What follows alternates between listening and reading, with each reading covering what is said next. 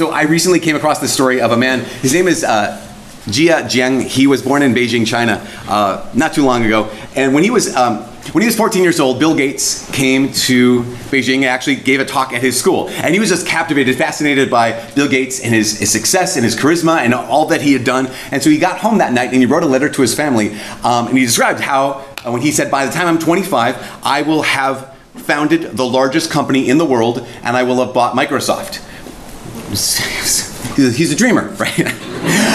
But then 2 years later, he got the chance to move to the United States. And so he's like, that's where Bill Gates lives. I'm going to take that opportunity. So he moved to the United States.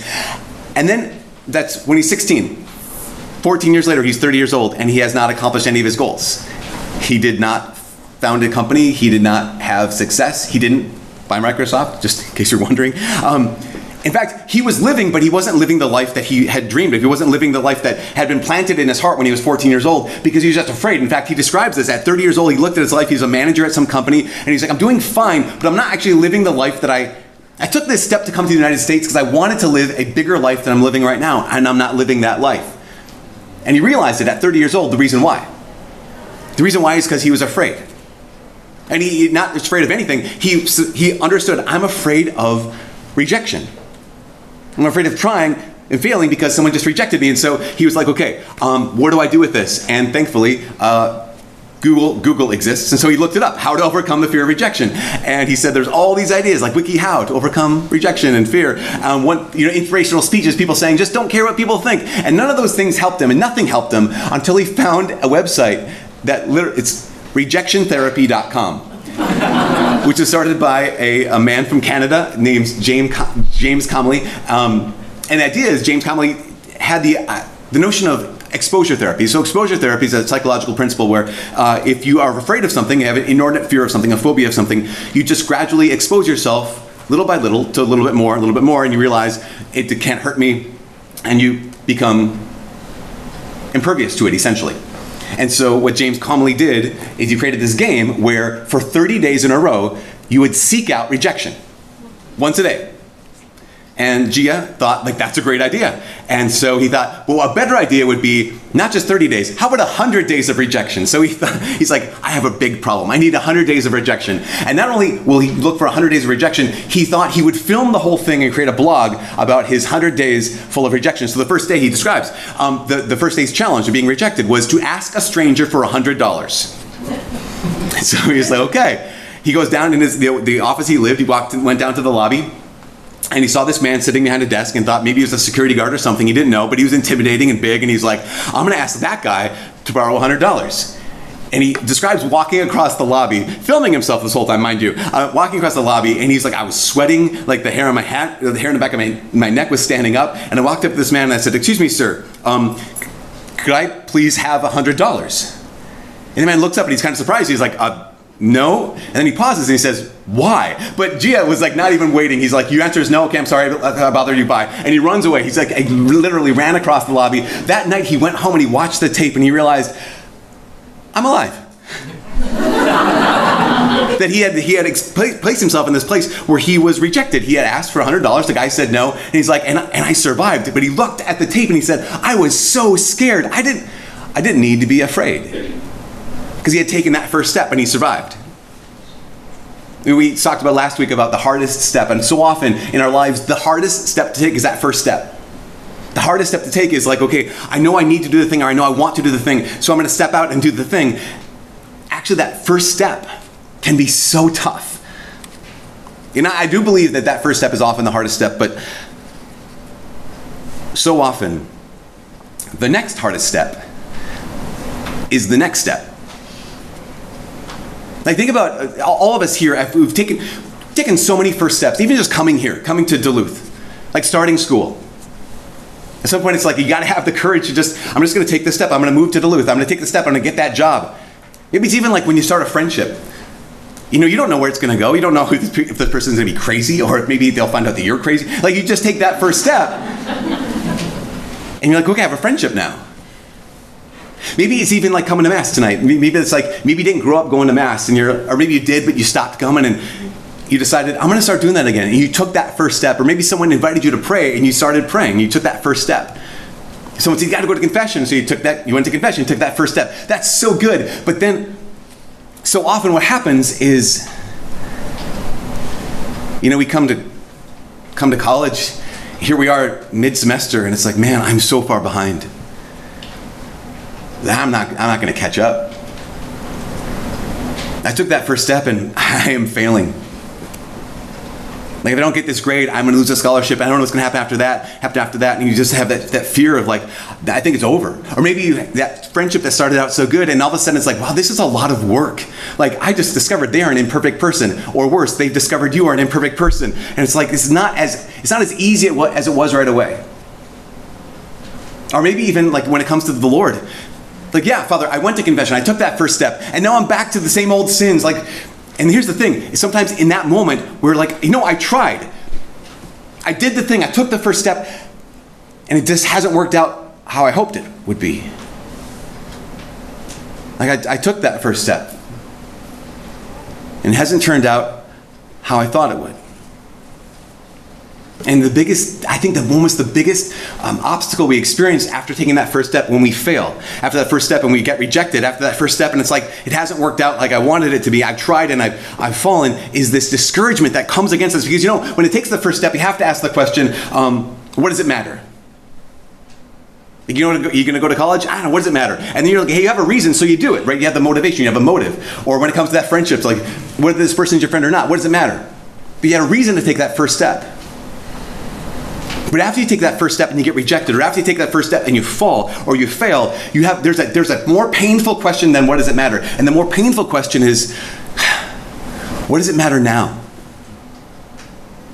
Because I tried. And it's basically, it feels like it's over. So what does it matter now? What do we do when we've tried and we failed? The percentage out of the 100% of people who made a New Year's resolution for 2018, they did a survey, they did a study on this. Do you know the percentage of people who actually accomplished their goal, their resolution for 2018? Out of the 100% of people who set out with their New Year's resolution in 2018, by the end of 2018, by the beginning of 2019, only 8% of the people who started out had that first step. January 1, go. By December 31st, everyone except for 8% had stopped. That's 92% of the people. They took the first step and they couldn't, for whatever reason, couldn't or wouldn't. They didn't take the next step. Last week I mentioned a guy named Jon Acuff. He is an author. He was the guy who had quoted Stephen Covey. And Stephen Covey says, begin with the end in mind. And Jon Acuff said, yes, but you don't have to begin with the end in stone. You don't have to know how the story is going to end to start. So Jon Acuff, he not only has written a bunch of books, but also at one point, a few years ago, he wrote a goal accomplishing program, basically like 30 days to accomplish your goals. And he sold it on the internet, and thousands of people bought this 30 days to accomplish your goals. So the kind of people who buy a goal accomplishing program on the internet are people who are driven, right? They're the kind of people who would take first steps. They're the kind of people who have goals and they want to achieve their goals, and they'll give you their money so you can help them achieve their goals. So Jon Acuff sold thousands of these achieve your goals in 30 days programs. And there's a friend of his who's like more analytical, and he said, hey John, how many people actually finish? How many people actually accomplish their goals? And John's like, I don't know. He said, that'd be a good thing to know. If people does it actually work? So he said, well, you can have my data, you can have my analytics, and you can see how many people actually accomplish their goals. And so he handed this data over to his friend, and his friend made a pretty remarkable discovery that out of all the people who paid money to buy this 30 days to accomplish their goals, very, very few of them actually completed it by day 30. In fact, most of them dropped out. And the remarkable thing was when they dropped out. Because you think, okay, in a 30-day program, if you were going to give up, like when would you give up? If you took that first step, okay, day one, here we go, let's move forward. When would you stop taking the next step? Would it be like the third week where you have one last week and it's, I'm not going to make it? Maybe like the middle, after that second week where it's kind of like the messy middle and the excitement at the beginning is kind of faded away, but you're not close enough to the end. Like when would the most people quit? Actually, there was one day that most people refused to take the next step. Most people dropped out of this 30 days to accomplish your goals on the exact same day, and that was day 2. And it was day 2 because day 1 wasn't perfect. They had great plans, they had great goals, they had a lot of drive, they had a lot of initiative, they had a lot of motivation, and they got through day 1 and they realized, I didn't do all the exercises perfectly. And so why even do day 2? Because if day 1 wasn't perfect, how in the world will I ever get where I want to get by day 30? And he asked the question, what do you do the day after imperfect? What do you do the day after you get rejected? What do you do the day after you fall? You know, I have a friend, Father Ben. Father Ben always says, the hardest day to pray is the day after the day you fail to pray. Like the hardest day to read your Bible is the day after the day you fail to read your Bible. Because I was going strong. I read my Bible every day this week, and then Saturday came, and it's a weird schedule, and so I just did, and then Sunday came, and I didn't, and Monday, and I just don't even know what to do now. But again, this is nothing new. That needing to take the next step is nothing new. In fact, in Scripture, you know, I don't know if you noticed this, but every single reading we heard tonight talks about the need to take the next step. St. Paul was writing to Timothy in the second reading today. It's 2 Timothy chapter 3. And we didn't hear this part because this is right before the part we heard. But St. Paul is writing to Timothy and he says, Timothy, here's the deal. He says, you have followed my teaching. You followed my way of life. You followed my purpose, my faith, my patience, love and endurance. And you followed my persecutions and sufferings. But I need you to know this. All who want to live religiously in Christ Jesus will be persecuted. Therefore, and that's what we heard today, therefore, remain faithful. Now, Paul's looking at Timothy and he's like, Timothy, I know what you're up against. Timothy, I know you started out so strong. He was a Christian from when he was a kid. And now I get it, Timothy, you took that first step, but now you've run into an obstacle. And what you need to do is you need to take the next step. Timothy, you don't just need to be faithful, you need to remain faithful. You don't just need to start walking, you need to keep walking. And I know it's going to be hard, but here's what happens when you keep walking. He goes on to say this. Remain faithful to what you've learned and believed. He goes on. He says, because you know from whom you learned it. And that from when you were a kid, from infancy, the first steps. You've known the sacred scriptures that are useful for teaching, refutation, correction, and training for righteousness, so that the one who belongs to God may be competent and equipped for every good work. What St. Paul's writing to Timothy is saying this, Timothy, if you remain faithful, if you keep walking, if you take the next step, what's going to happen is something's going to happen inside of you that can't happen unless you get up. You're going to become competent and equipped for every good work. And that thing, that becoming competent and equipped, it actually is something that can't happen unless you fail and get back up again. It can't happen unless you remain faithful. Actually, it can't even happen unless you run into obstacles. Earlier in St. Paul's letter to the Romans, chapter 8, he says the exact same thing. He says, we know, we boast in our afflictions. Basically, we boast in all the things that are coming against us. Because we know affliction produces endurance. Here's St. Paul saying, we know, we boast of our rejections. Because we keep getting up, and that getting up does something to us. It produces endurance. We boast of how many times we fall down, because every time we fall down, we keep getting up, and that keep getting up produces endurance. We boast of how often we fail, because when we fail, we get back up, and that getting back up produces endurance. And here's what endurance produces. It says, and endurance produces proven character. You guys, you will take hundreds of first steps in your life, and that would be a good life.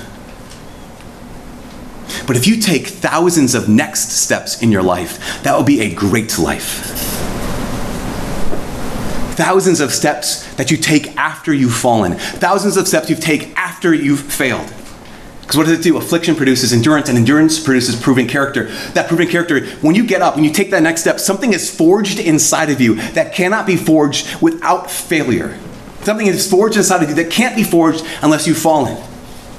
And he goes on, he says, so afflictions produce endurance, and endurance produces character, and proven character produces hope. And you guys, especially if you fall down and you get to the place where you're like, what's the use now? That's the moment when you need hope. Because the question of a hopeless person is, what's the use now? Like, I tried and I failed. I made an effort and it's done.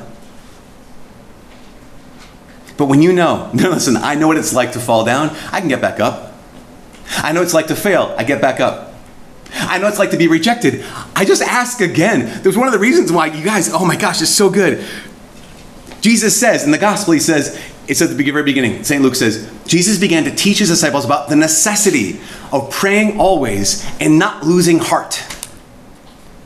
How necessary it is to take the next step in prayer, to keep taking the next step in prayer, and to not lose heart, to not lose hope. Because in this world where there's so much failure and so much rejection and so much falling, it's so easy to lose hope. In our lives, it's so easy to lose hope. Take that first step and the answer is no.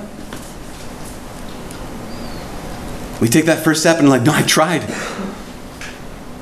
I failed. But what if after that happens, you take the next step? So back to Jia Jiang. Day one was asking a guy for $100. And he ran away. And he said he watched the tape that night, and he was like, what the heck? Why did I run away?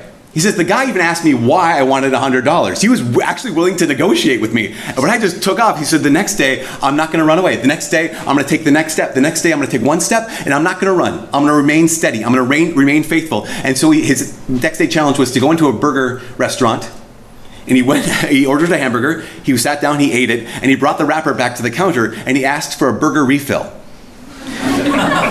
And the guy behind the counter said, what's a burger refill? And he says, it's like a drink refill. I finished my burger. I'd like another one, please. And the guy says, we don't do burger refills. And this is where Jia would normally run away. But he's like, I'm not going to run away. I'm going to stay here. I'm going to take the next step. And he said, well, let me tell you, your burgers are amazing.